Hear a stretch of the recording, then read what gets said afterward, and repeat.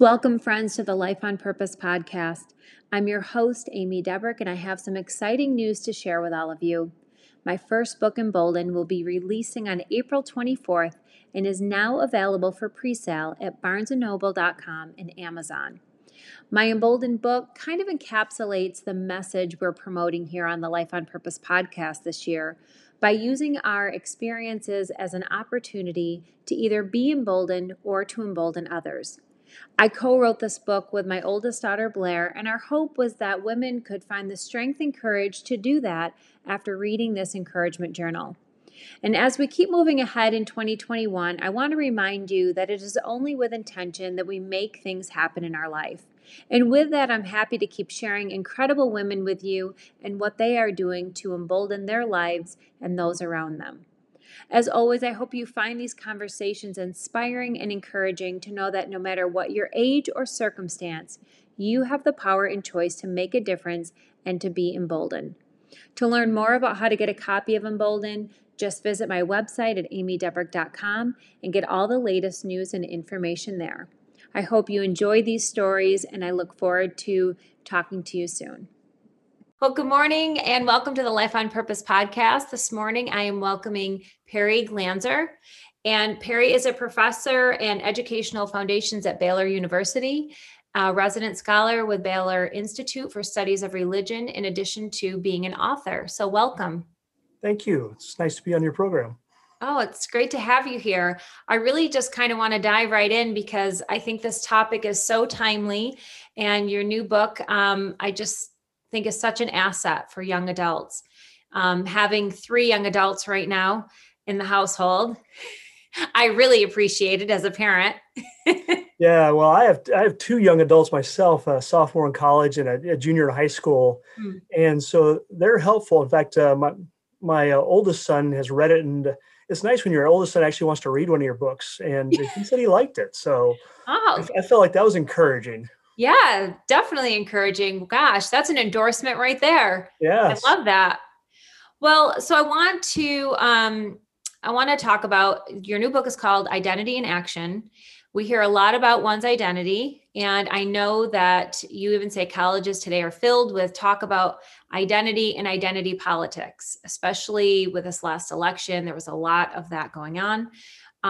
But you do say something different in this book, and you shift the focus to the idea of identity excellence. So first and foremost, let's just talk about what exactly does that mean, identity excellence? Yeah, that's a great question. It's a foundational key of the book. I mean, identity really is just, I'm talking about kind of any of those identities that we have of ourselves, whether it's just, our individual identity or hey, I'm an American, I'm a Texan, I'm a male. I'm just going to use myself as an example. I'm a husband, I'm a friend, I'm a parent, all those different identities.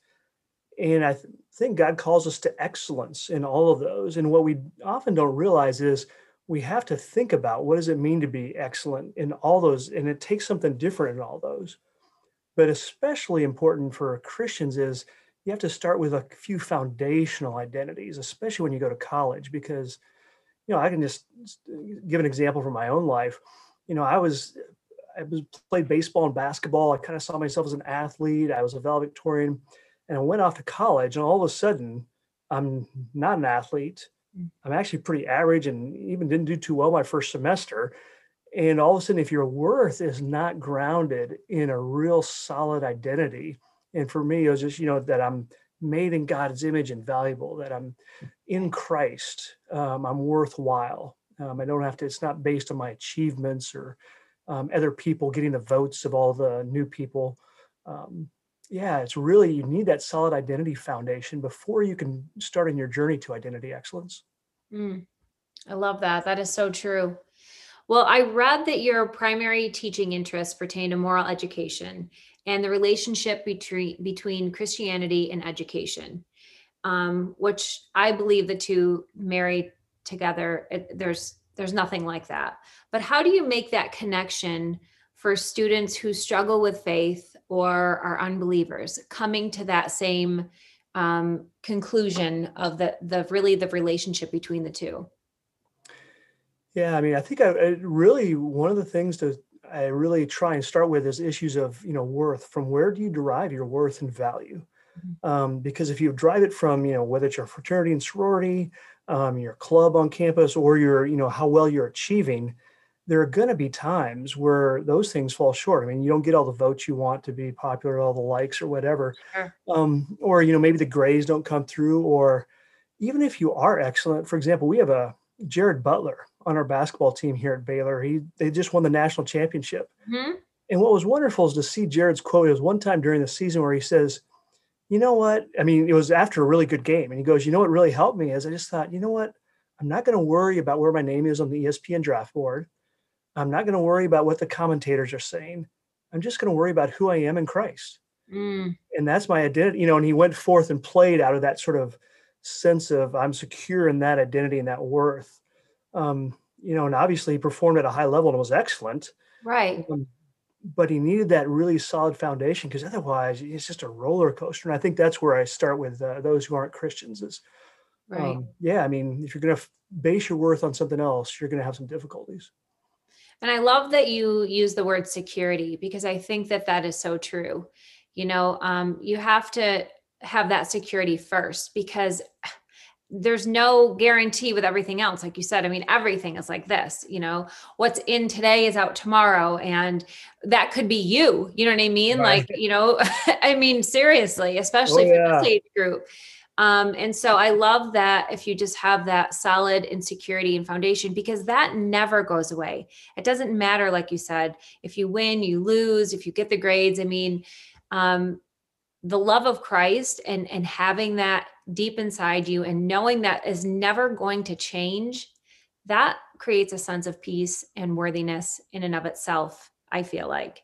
Oh, absolutely. Yeah, and that's I think what we have to base our value and worth on. Your grades are going to go up and down, or maybe you tweet the wrong thing, and all of a sudden, or you posted something Sure. that you really probably shouldn't have posted, which does happen. Right. And boy, I mean, your world can be rattled in Yeah. some tragic ways. Well, this year on the podcast, I'm talking about all things being emboldened.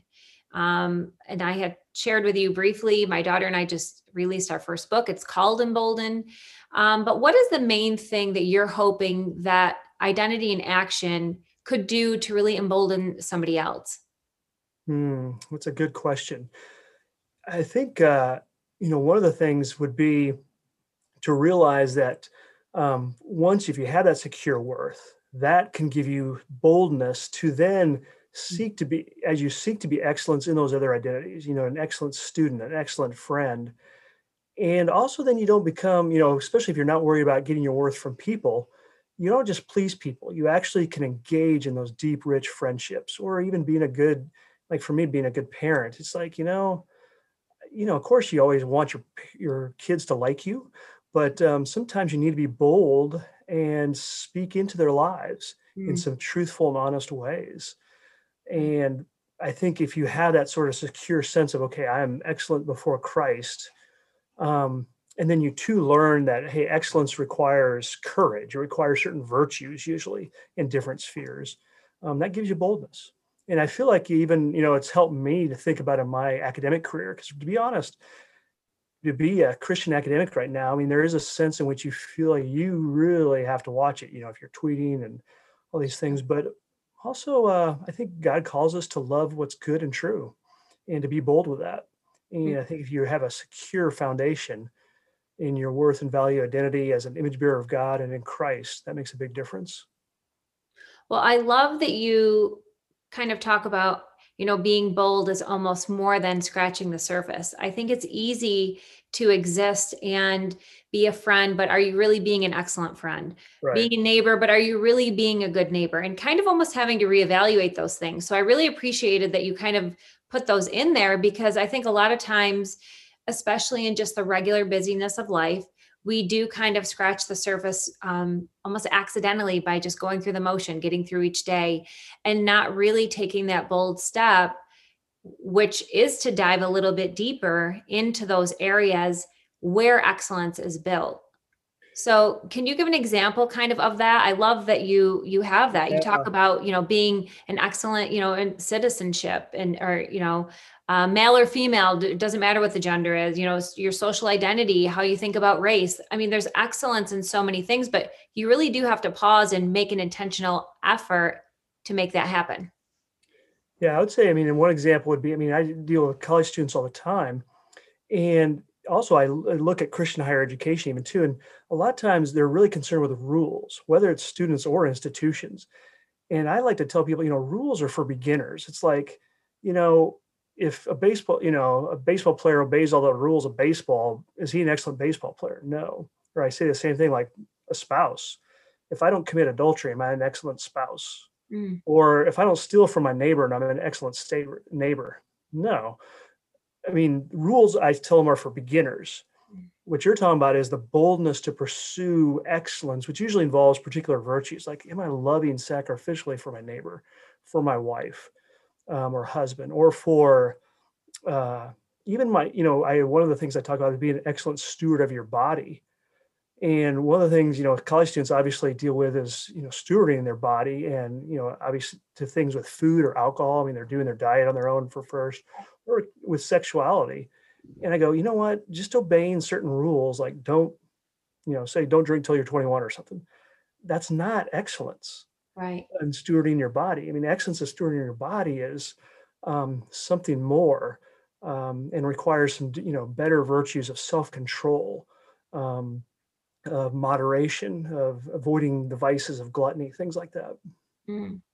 Now, is there a way that you would set them up to, in addition to just knowing their value and their worth, setting them up so they can seek out these deeper relationships, take that extra step into, like you said, I love that. Those are the rules are for beginners. I'm going to have to write that down for my kids. That's such an awesome quote. But it is so true. You think, oh well, I didn't do that, so I'm good or I'm doing good. But Right. really, you're not doing anything. Yeah. You're I mean, just you're doing a not very, doing certain things. You know what I mean? And so, how can you set somebody up for maybe a first step? How would you recommend that they go forward in just picking up one thing? I think that's the other thing with this generation in general is that there's that sense of overwhelm. Like, well, yeah. I don't have time for all of that, especially at this age. I'm too busy. I can't do this, or I can't do all of that. But really, I always say it's just one brave step. So what would you encourage them to do to get started?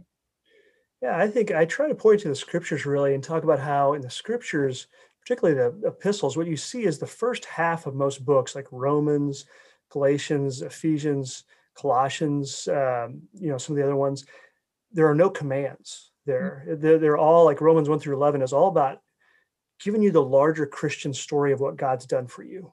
Ephesians 1 through 3 is the same way.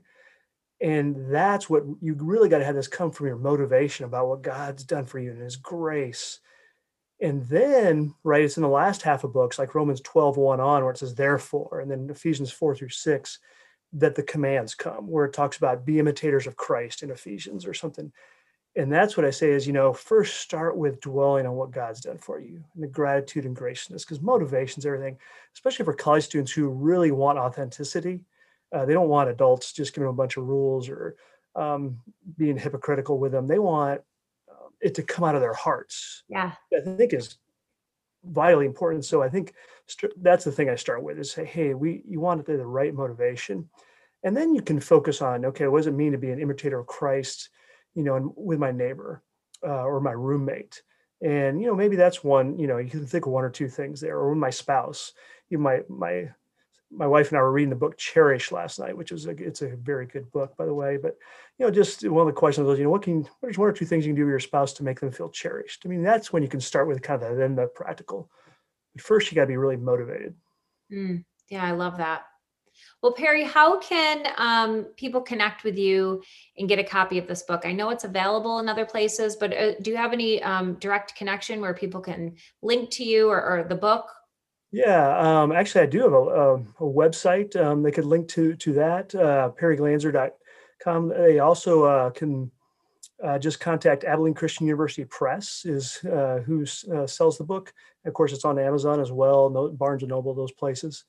Okay. Also, too, I mean, I'm happy for people to write me with more information. My email is perry_Glanzer at Baylor.edu. Glanzer's Glanzer. And I'll have links underneath. So I have my last name is Debrick, so I always have to preface that I will have people's links underneath, Yeah. so they're not getting tripped up on the spelling of a wrong name. But we appreciate having you on, Perry. I think your message is just one that is so needed right now, and I love that you put this out there for a resource for young adults. Well, thank you very much. I appreciate you taking the time to have me on your podcast. Oh, well, thank you. Well, that's it for us today. If you want some additional encouragement and resources, please go to my website at amydebrick.com. I look forward to having you meet me back here next week so we can move ahead with your next steps, feeling more confident and hopeful. In the meantime, don't forget to live your life on purpose. Have a wonderful weekend, and God bless.